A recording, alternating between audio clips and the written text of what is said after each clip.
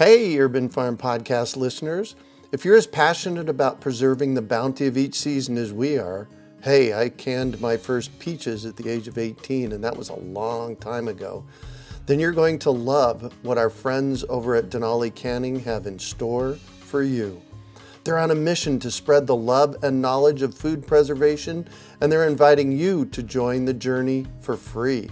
Right now, Denali Canning is offering free canning lids to anyone who wants to dive deeper into the world of food preservation. Yes, you heard that right, absolutely free. It's the perfect opportunity for both seasoned canners and those curious about starting. Denali is about quality, reliability, and supporting the canning community, ensuring that you get the best results every time you preserve. So why not give it a try? Visit denalicanning.com/free to claim your free lids and start your preserving adventures today. That's denalicanning.com/free.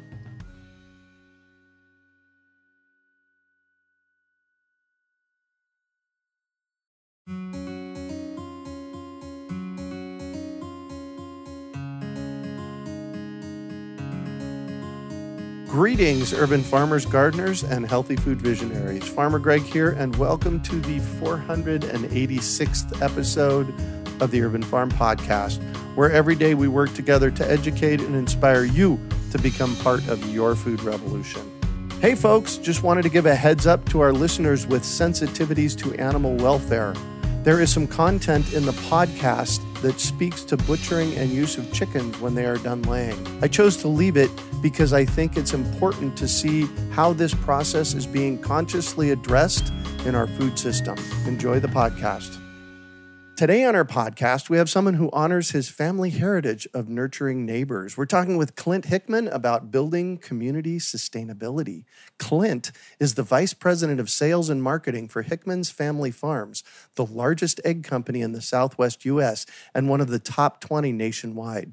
Truly family-run, Clint and his siblings have built up the business that his grandmother founded. A graduate of the University of Arizona, he oversees the vast network of partners that Hickman's maintains and guides the company's marketing efforts. While growing up, Clint was inspired by how his grandparents treated friends and neighbors. From that, he now makes sure that programs are provided to help relieve hunger, support education, and promote extensive and ongoing training in communities that Hickman's brands are welcomed. Welcome to the show today, Clint. Are you ready to rock? I'm so ready to rock. I'm ready to egg roll, Greg.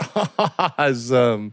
So I shared a bit about you. Can you fill in the blanks for us and share more about the path you took to get where you're at today? Sure. Well, basically, I started off from the smaller reaches of my memories of being in the barns with my brothers and sister and parents, of course. I am the fourth son, so I'm the youngest son, and that was extremely important growing up on a farm because as we got older, I never advanced out of the barns for such a long time. I probably had more experience with the chickens than I had in any other sector of our family business. And when you consider brothers that as they get to their driver's license ages, they went into the truck driving or deliveries. As they got a little bit older, they went into the production plant and started making sure that they were washing and cleaning the eggs. My sister spent a fair time in the barns, but then she went right to the supreme position of egg sales when she got a little bit older by working in the little company store that had always been on our farm. So I spent a lot of time in the barns. I became a real whiz at operating equipment, especially cleaning chicken manure out of the barns with dump trucks and tractors. Nice. So I am from the ground up. So I finally started to advance in our company business when I was in high school, and then off to college. Coming back, then I was prepared to enter the workforce. In the workforce of your Hickman's Family Farms? Yes, I have never interviewed for another job. I have never worked anywhere else from the age of about 5 all the way to the age of where I'm at right now, which is, let's just say, in my early 50s. Oh, wow. So this company is different now than it was when you were growing up. Tell me about that a little bit. Yeah, I like to tell people when they come out and take a tour of our farm, I've been able to see what has transpired with our family business. Our family business, when I was growing up, consisted of one farm. At this point, we own 6 farms in 3 different states. The technology has totally changed from my grandparents' time. I'll go back to the barns again. From my grandparents' time, where there was a shovel and a wheelbarrow with taking the manure out and bringing the feed in, to conveyor systems for the feed, but tractors for the fertilizer. And now it's push button, and everything is on conveyor belts, both going out of with the eggs coming out of the barns, with the manure coming out the other way, and going into trucks and going over to our fertilizer business. So I've seen in egg production, I have seen basically it go from a shovel to a push button, and dirty overalls to clean scrubs. Wow. And quite a few chickens. Yes. Our farm, when we first started, had a grand total of about 25,000 birds when I started in the barns.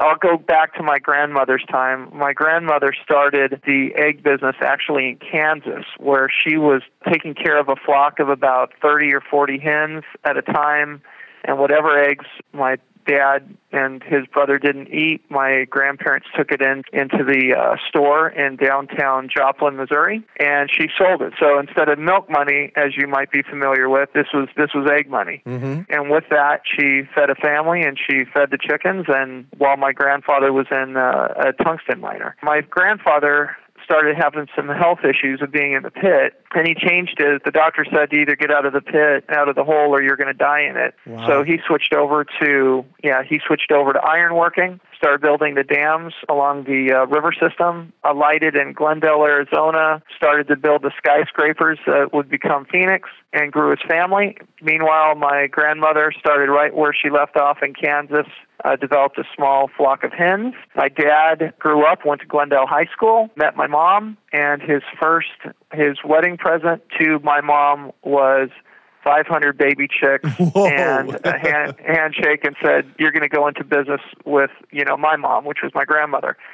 And they just started building. So in the 1950s, the flock got up to, on that farm, around, if I can recall, somewhere around 25 to 30,000 chickens. When my grandparents got out of the business and it just became my parents and us, we moved to a little bit further west, which has been the story of our life, a little bit further west. Yeah. Got a farm, built up the farm to 350,000 birds. And when all of us started really getting in the business and realizing this was going to be our careers, happened in about, I would say, 1998, where we took it over from my parents. And we went from 350,000 birds on one farm to now we have about 10 million birds amongst the 6 farms. Wow. And, I always... This is a success story, so I love the success story, especially the part where your grandmother started the business. Yeah, it's been a woman-led operation for a number of years, and we hassle my dad about it all the time when he's talking to his buddies and discounts his mother and my mother. It's always fun to roll it back. Of course, my sister takes offense when we say the boys took it over, but she can fight her own battles. She's fine. There you go. To the size that it is, and we often talk about urban farming being small, but there's a really, really important part that you play in this process of being able to mass produce enough eggs to feed. Well, in Phoenix, we have 4.4 million people. So I'm sure you bump up against those conversations all the time. Can you tell me about them? I love those conversations. Sometimes people come to the tack of getting their first 10 chickens and going in a backyard and deciding to demonize people that are in the egg business for a number of years. But what a lot of people don't realize is the egg business and the egg industry is probably a lot of these same stories where we're multi-generational, mm-hmm. and we've just slowly built up. There were times where we all laugh and say, God, looking at our financial statement, we were too stupid to go out of business. How did we persevere? How did we make it?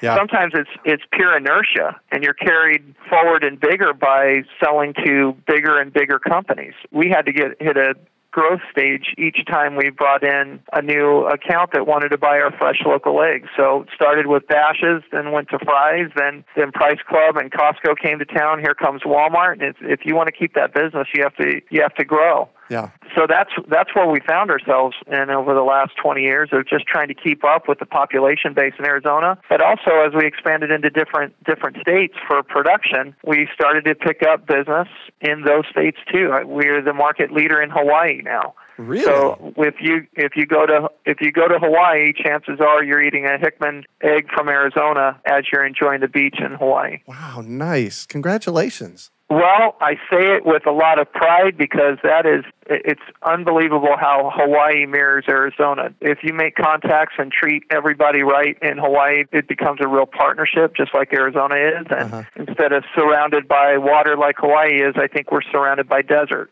So we do a lot of the same things. Yeah, exactly. One of the interesting things, and I'll be honest with everybody out there, Clint and I have known each other for years, and I love and support what he's doing because of how you're, in big part because of how you're doing it. And that's that you're really touching on a lot of sustainability and regenerative processes in your business. One thing of note, in 1981, I know a lot of years ago, I was on the board for the Arizona Aquaculture Association, and we would travel to some of the fish farms around the state. And one of the things that I noticed was that they were harvesting the fish, harvesting the meat off of the fish, and throwing away what was left over. And that seemed really wasteful for me. So back then, I designed my first sustainable fish farm on paper. And I know that you've done a lot to address that. Where do you want to start with that? Maybe chicken poop? You know, my dad, that was always the product that we were most concerned with. We have to be concerned of everything that comes out the end of a chicken. As a chicken lays an egg, it's also at some point going to probably produce some fecal matter. Yeah, you think? And this... And quite often, you know, people in animal agriculture had just decided that was almost a giveaway product. It was a byproduct. And if they didn't just pile it up in piles, they were just giving it to maybe farmers that could use it to put on their alfalfa fields. And it was a giveaway. But think of the costs that go into both the egg, but also what else is coming out. Also, the chicken itself is a living, breathing organism. And what are you going to do with it if it dies, or eventually you have to cycle out the birds? So we were always concerned with not just how much input we were giving to that animal just to find out that you're just going to throw it away after all. We didn't feel good about that story. We never have. So at the dinner table, actually, it was a lunch table, we decided if we're going to expand, we know we can sell the eggs, but what are we going to do with this ever-expanding mountain of manure that we were just almost at that point giving away? And we decided to get full bore into the fertilizer business. With that came, you know, a pretty steep learning curve, but we started to feel really good that we had a product that was nitrogen enriched. From what we read about, it's the best kind of fertilizer other than bat guano. Mm-hmm. So we had just about a corner on the chicken manure market before we even started. And we just started to develop processes to knock down the bacteria content, and we came up with a crumble and then a pellet, and we've been doing that ever since. We sell a lot of organic fertilizers into the turf industry, mm-hmm. to the golf course industry, and to the leafy green vegetable industry. So there's nothing that beats our crap.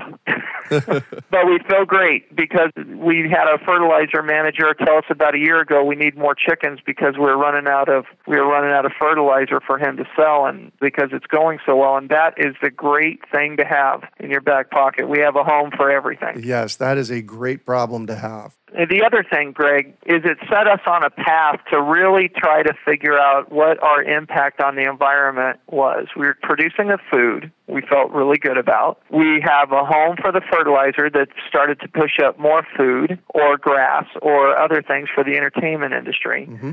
And we started to look at what else we were throwing away. And it got us on a path. As a company, we recycle or reuse just about everything.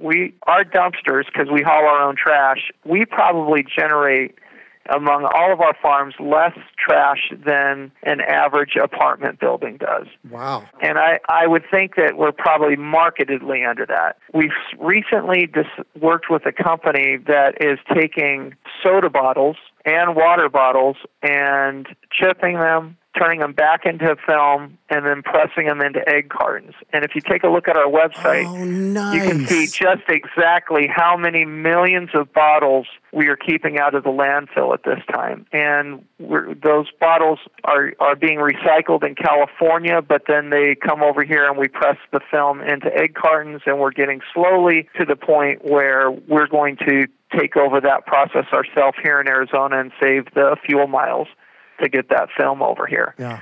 So we'll be reusing Arizona bottles, much less California bottles here in the near future. So you can feel good about picking up Hickman eggs now because they were in 100% recycled cartons. So as you're aware, there's so many municipalities that have recycle programs, and you have a split decision to either throw it in the trash or throw it in the green bin to get recycled. Now all those egg cartons that were going in the trash as styrofoam cartons are now totally 100% recycled, going into that green bin that they can now be recycled and put right back into an egg carton again.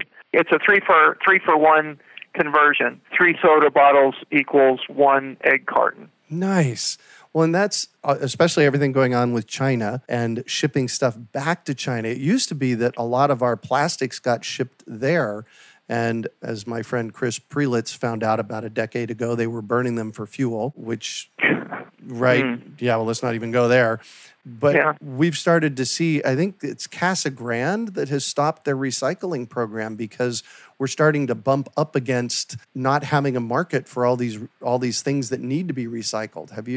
I know you work with Maricopa County. Yeah. And that's the goal here is to keep those bottles that were hitting the trash because there's no home for them to go right back into egg cartons, and the egg cartons to continue to be recycled. I learned in your class, Greg, when I was talking about how good we felt about recycling, and you brought up the basically topic of nothing beats reuse. Yes. I wish we could reuse the egg cartons, but because it's holding a food product, you have to use sterile material. So if we had our druthers, it would be great if we could just turn them on in and go ahead and reuse them again. But we do have to put them in that process just to re-sterilize them and have them so they don't have any pathogen that's sticking in that carton that would infect the porous shell of an egg. So until that time comes, this is the best thing we can do. As you know, as I've come and talked to your sustainability class, we reuse all of the wash water. So basically any water that's being used on our facility goes into a pond that we suck right back out again and use in the compost. Wow. Cool. So we are even reusing that. So we feel pretty good, and we hope others do too when they pick up a carton of Hickman eggs. Yeah. Yay. Well, that's the thing I've always been impressed about. You come to my class multiple times and spoken, and you're always looking to the future to see, all right, how can we be less impactful on the planet? And that's one of the things I love about you and your organization. So thanks for doing that. And one last thing, what's funny is the toughest topic that we have to talk about, to be a kindergartner or college age students, is what do we do with the chickens when they're done laying eggs? Mm-hmm. I wasn't actually going to touch that one, but given you brought it up, go. No, I am more than happy to touch on that one, because a lot of your backyard folks that love their chickens as pets, and that is great, but they have quite the quandary when their chicken is about to pass on. What do you do with that chicken? When we're feeding this many people, we have to cycle out the birds and eventually let new ones. We grow them from baby chick stage all the way up until they're done laying eggs. So we now have a home for those chickens too. So we do have to euthanize the birds. Mm-hmm. We euthanize those birds one barn at a time. So that's as many as 300,000 birds over a multi-day period. Wow. And we take those birds to a new plant that we built 2 years ago. And that plant cooks the bird down, feathers, beaks, legs, everything. And we turn that bird into a powder and basically a poultry meal. And that, in turn, goes to dairy or animal feed. It could even go sometimes dog food. That's the chicken component for dog food. Uh-huh. But for the most part, it goes to the dairy industry who utilizes that protein again, so we can feel better that that bird gave its life, and we respect that bird by utilizing everything about her, and still continue to feed this growing population. Yeah, wow. Cool. Anything else about all of that? You have a well-studied and astute audience when it comes to topics like this. So I want to make sure that when we're talking, I touch on everything, the good, the bad, the ugly, about agriculture, because everyone has to touch on it to be honest and forthright about what they do. Yeah, because it's part of the process that we live in amongst right now. Yes, it is. And how do we feed people? That's really the bottom line. How do we feed, in Arizona, 6 million people? And what's kind of funny is with people's push towards plant-based diets and looking about plants, vegetables, leafy greens, those kind of inputs, it still takes our manure to push all that up. Yeah. Yay, congratulations. You bet. So there's another thing that you guys have been doing is the transitional housing project. Tell me about that. Yeah, that's a thing that just made some national news recently. Oh, congratulations. It is something that, thank you. I don't know if there's any other companies doing this. So this is one gigantic experiment. So I'll take you back about 23 years ago. We were having problems finding labor back then. And if we were having problems then, you know what the problems are now. Yeah. You can see the thing about immigration issues and not being able to find people to do touch labor anymore, and that being automated. Nobody that I know of is waking up, and a lot of kids say they want to be a fireman, a baseball player, movie star. No one's coming up and saying, I always wanted to be an egg farmer. Right. And that is absolutely transpiring when people are not coming to our farms anymore looking for jobs, especially the nation's youth right now. They're just bypassing all of those types of jobs or starter jobs and not understanding that they could have developed into something else with us. We have a myriad of jobs in construction, engineering, automation, everything, the things that we have to do in order to get eggs to the store. So back in over 24 years ago, we developed a program with the Arizona Correctional Industries, and basically we were taking people that are just about to graduate out of prison and hit the streets, but they needed the ability or the chance to work and start developing a skill. So we worked with ACI, and we started with this inmate program of 12 people. And since that, at this point, on all of our farms in Arizona, at any one point, we probably have over 200 or 250 inmates that are working at our farms, both male and female, in various positions. A couple years back, we found out that some of these people that had been working for us for 2 or 3 years were basically graduating or getting released from prison right into our homeless campus at Maricopa County. They had no other place to go. They had no work. They didn't have a driver's license, and they had no family around. So transitional housing has been a need, or housing has been a need. Low-income housing, absolutely, culture-wide almost, in not only in Arizona but the entire United States. But there's very few people that want to take a flyer on somebody coming out of prison, and their first stop is, hey, can I sign documents to get this apartment? Right. And if so, they're going into some really bad areas that might get them enticed to go right back into the problems that got them in prison in the first place. So 2 years ago, we broke ground. Well, actually, 2.5 years ago, we broke ground on a 40-person, basically duplex apartment. And if you were coming out and have worked on our farm, you have the ability to apply for housing. And those are single-unit houses, basically. And everything's provided, dishes, sofas, bed, TV, and they can get started in life. Wow. They pay a fee that is 20% of their wages, pays for their rent, and it goes into their fund. And if they go through and can prove that they now have enough money saved up to go get their own apartment, to go get their own car, they have the time to go get their driver's license, get their insurance set up. Some of them even the first time they've ever learned to go food shopping for themselves, much less cook for themselves. Right. And when they get out and they want to continue to keep their job, or even if they go on to somebody else, if they did not cause problems or trouble and were great, productive in their time with us, we give them half of that money back. So it does teach them that they do have to pay rent.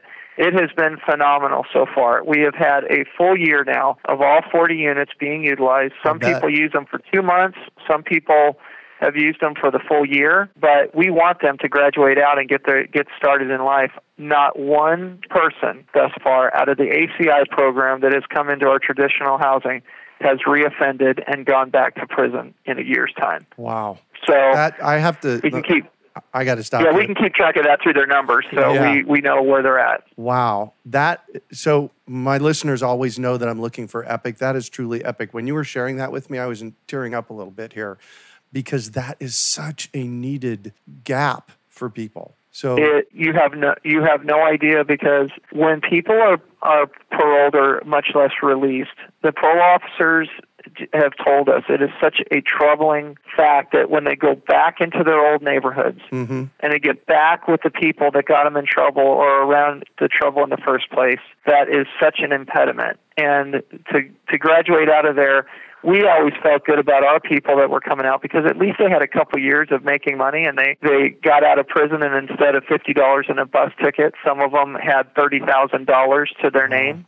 So you can go ahead and get started in life if you were able and blessed to make that much money while in prison. But the vast majority of these prisoners that work for us have their wages impacted by child support, victims restitution, fines. All of that starts getting paid while they're working in prison, and we feel really good, because think about all those inmates of all these years that were able to pay into their child support. Yeah. That means it's giving their kids a good chance of not following the same patterns as or necessarily having to follow the same patterns as their parents did. So all in all, it's been a great project thus far. I'm sure we're going to have to learn through some issues, but so far it's been a real, I think God sent to us as an economic model, because we've been able to keep our labor, and it's been God sent to them because they're learning a work ethic and they're paying into taxes instead of taking away from our tax base. And they're filling a gap called, and you used it, touch labor and starter jobs. I've never heard either of those terms before. Yeah, that's what they're doing, but that's not all they're doing. They start off as those jobs, and sometimes these guys come in, and ladies even come with these skills that they learned on the outside. That we have fabulous construction workers, we've had engineers, we've had people that are skilled in robotics. They just hit a rough patch of their life and offended, and quite a lot of them have become managers at our farms as civilians. That's got to make you feel great. Oh, it makes me feel great every time I'm driving and a heavily tattooed arm comes out of the window and wants me to pull over. My wife, before she was my wife, when she was my girlfriend, would be a little bit skeeved out, and I said, "Yeah, I know what's going on," and I'd pull up, and here's somebody with a mustache driving a construction crew saying, "Clint, do you remember me?" Nice. Yeah, so that still happens. It's great. It's a great feeling. Yeah, and that's, I always love to ask this question about, people in our industry, which is really the food industry, and a moment that something happened and you just shared it and I didn't even have to ask. When people come back to you years later and say, "Oh my God, thank you so much." Yeah, that says it all. Even my kids, when they're, we've had some come up to us when we're in church and just freshly out of it, comes up and running and says, "Do you know what your family did for us?" That's just got to make it's really nice. Yeah, that's got to move you. Well, and that goes back to, your grandparents, how they treated friends and neighbors, and in many ways, the people that you're impacting, you may not necessarily call them a friend or a neighbor, and you're helping them anyways. And then they become friends. That is true, and neighbors. But Greg, don't discount. My grandmother was a pretty tough bird, man. She was a businesswoman through and through, and she guided both her son. That's my father. And she showed just what hard work is and what it means and what it could mean to propelling your family along. They were Depression parents at that time. If you want to know about reusing and adapting, talk to them. Talk to somebody who almost starved in the Dust Bowl, and you figure out why they continue to keep their napkins and use both sides of them. Right, exactly. Wow. So I'm going to shift on you, and I'd like for you to talk about a time you failed, how you overcame that failure, and what you learned from it. Does anyone like to talk about their failures on this show? Yes, especially when we shifted. The failures are our learning experiences. Well, I would say probably it centers around that. I think my greatest failure was I went to a public school in a very underprivileged area of Peoria, and reading was important to me, and working was important as well, but I did very well. And I graduated near the top of my class of Peoria High School, 1983, Go Panthers. And I felt, because I knew how to drive a dump truck, and I knew how to ace school tests, and I knew all this, what I thought I knew, I went directly to the University of Arizona, and I absolutely got annihilated. I was not prepared to see a class of 250 people, which was larger than my graduating class, all listening to a microphone professor who really did not care if you passed his class or not. So you do that times 5 classes, and you realize life becomes not about you. And I got absolutely annihilated. It was the first time I was away from home. And that was just, 100 miles down in Tucson from here in West Valley. So it was humbling. I came back home. I was putting myself through school. My parents said, if you want to go through college, that's on you. That's your cost. Wow. So I purchased my own car. I purchased because I did have the ability to make money from a young age. I got to watch that first semester of classes that I paid for go up in smoke. Came back down, went to the junior college, through the junior college system for a year and a half, prepared me for what I was going to be expecting, went right back up to U of A and graduated with a marketing degree. Oh, good for you.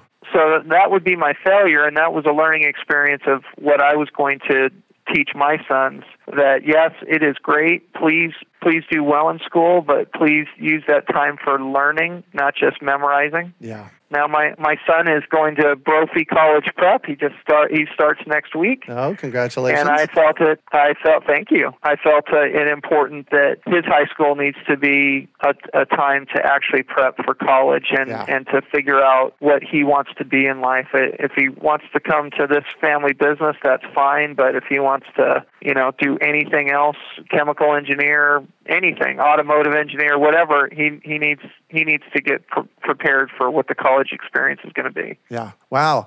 You and I have something in common about college. My first semester at Arizona State University in 1981, I got a 0.5 grade average. That was 2 D's and an F. But then I took, But then I took 19 years to go back. And then when I went back, it was 3.97 as an undergraduate and 4.0 as my master's. But it was quite the experience back then. It seemed easier when you get back, when you knew what you were looking at, doesn't it? I Exactly. mean, my grade point average was not that much different than yours on that first semester. I had to live with that the rest of my years, but I was really happy. Yeah. My mom always wanted me to make the dean's list, so I did that for her in my last semester and said, I just want to show you that I could.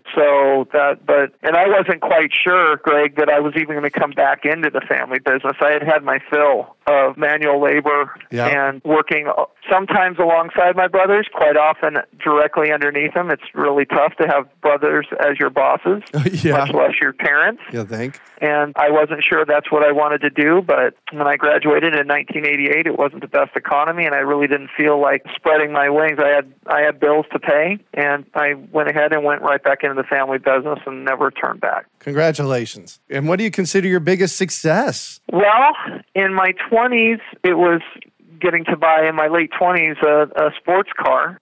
Oh, what'd you get? Isn't that funny how life evolves? In my 30s, it was buying my first home. What did you get? The sports car. That's what I'm interested in. I bought a Porsche 944 used. Nice. I had a 280ZX back then. So. So we went small on the European side. My first car ever, because I had worked, I saved up and I bought. So all of high school and college, I drove a 1979 Pontiac Trans Am. So I was the actual stud of Peoria High School for a number of years with that car, and I wish I still had it. It's my first car, and it was probably my best car. I loved it. I should never have sold it. 1966 Corvair convertible. Wish I never would have sold it.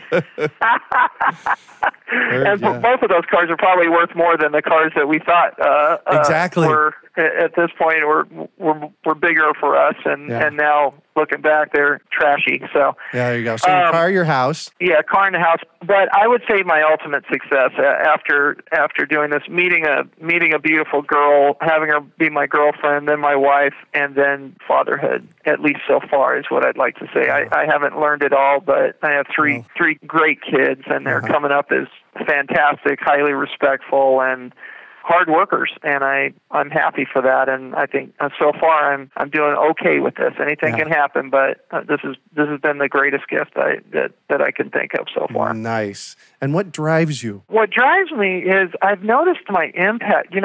What drives me is to try to become a better and more compassionate human being, actually. You get sidetracked in your pursuit of material goals, and sometimes it makes you kind of a bad person. And I felt like in my 20s and 30s, I was more the type to, I would have the ability to step on people to work my way up. And that, I at least had that mindset because of your goals on material wealth and stature in the community. And I kind of pulled back from that years ago, especially as becoming a father, and saying, hey, those types of people, stay away from them. Find the people that are going to let you step on their shoulders and both of you propel up by working together. So there's just life is tough on people that just want to be mean and nasty and arrogant. It makes life a lot better to go through and be nice and be supportive of people. And if people just don't want that, then stay away from those people. Yeah. So I think it's that. Just be a better human being to your family and your friends and or people around you, because people talk better about you that way. Exactly. About 30 years ago, I created myself to be the kindest man that anybody ever met. And, I don't always do it, but that's something for me to strive for. So I hear you. I've always had that comfortability around you, Greg. Oh, well. I always have. Well, thank you. Thank you. If you could recommend one book for our listeners, what would it be and why? I've tried my best to start reading some of the classics because I just didn't have time for it. It almost seemed like a put upon responsibility for you when you were in college. Yep. But there's so many books and so much time I've missed. So recently, I don't know if I would say it's my favorite book, but I would say recently I read The Alchemist by Paulo Coelho. I don't know if you've ever read it. Oh, it's one of my top 3 favorite books. Okay, so we're kind of aligned, and the reason I love it is the central message is follow your heart, and riches will await you, and it just depends on the kind of riches. Just be happy with the journey, and I think we should all remember that we only have so much time on earth, and if you're just happy with the journey, it really doesn't matter. Amen to that. And what one final piece of advice do you have for our listeners? Well, I gave a piece of advice to my son recently, which was whatever you're setting out to do, just be the best at it by working hard, never being afraid to ask for help. Let others around you display their skills, and that makes them feel good that as they're helping you, you're basically helping each other, and you sometimes you get to be really great friends with people that are doing that around you. And if you're blessed to have kids, get them out of the house and into the outside. They'll start understanding why fresh air matters. Oh, amen to that. Amen to that. Yeah. I think we're losing I think we're losing a generation by letting them sit there and stare at the thumbs by their communication and to let them sit there, and it might be comfortable for you as a parent to let them go and spend hours in video games, but it is going to bite us all in the end if we don't start working with these kids. And I read something recently of people are becoming lawnmower parents, and I said, oh no, I think I'm a lawnmower parent. What the definition of a lawnmower parent is somebody that is removing all the children's obstacles so they can have success. Mm-hmm. I thought it meant what I'm doing. I have my 2 boys in the yard with me on weekends pushing the lawnmower. That is really what needs to happen. About life by pushing a lawnmower. That's what needs to happen. Yep. That's a whole conversation in itself, but young people having chores is really important, so yay. Yeah, that's how I started, and as soon as I mastered the lawnmower, my dad was putting me on tractors and dump trucks, and it just kind of grew, and I think that worked out for me, and I'm putting my sons on that same path. Yeah. Well, thank you so much for joining us on the show today, Clint. I've really enjoyed our conversation. Greg, always a pleasure. Anytime you call, I'll come running. I appreciate that. Thank you. And how can our listeners find out more about Hickman's Eggs and contact you if they want? Sure. My email address reads out as C. Hickman, but it's Chickman at Hickman's with an S, eggs with an S, Chickman at hickmanseggs.com. Uh-huh. And anybody can find us. Just Google Hickman's Eggs, and you can see some of the story and what we've dealt with, some historical things, and where, what we've become, and contact us, especially if they want to buy a dozen eggs. There you go. And we've been friends for a while, and I always admire your integrity and everything that you're doing in this industry to uplift the food industry. So once again, thank you for that. Yeah. Hey, thank you for giving me the opportunity to talk to you and your listeners, Greg, and especially those many times you've let me come in and speak to a classroom of people that quite do not understand how food and food production has evolved into the space that we're at right now. Yeah. Exactly. Well, thank you.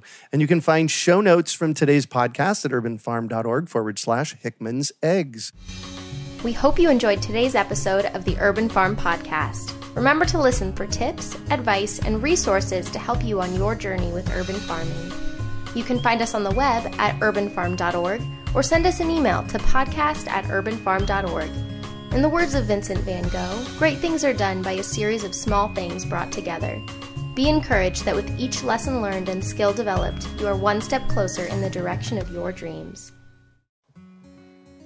Hey, Urban Farm Podcast listeners. If you're as passionate about preserving the bounty of each season as we are, hey, I canned my first peaches at the age of 18, and that was a long time ago, then you're going to love what our friends over at Denali Canning have in store for you. They're on a mission to spread the love and knowledge of food preservation, and they're inviting you to join the journey for free. Right now, Denali Canning is offering free canning lids to anyone who wants to dive deeper into the world of food preservation.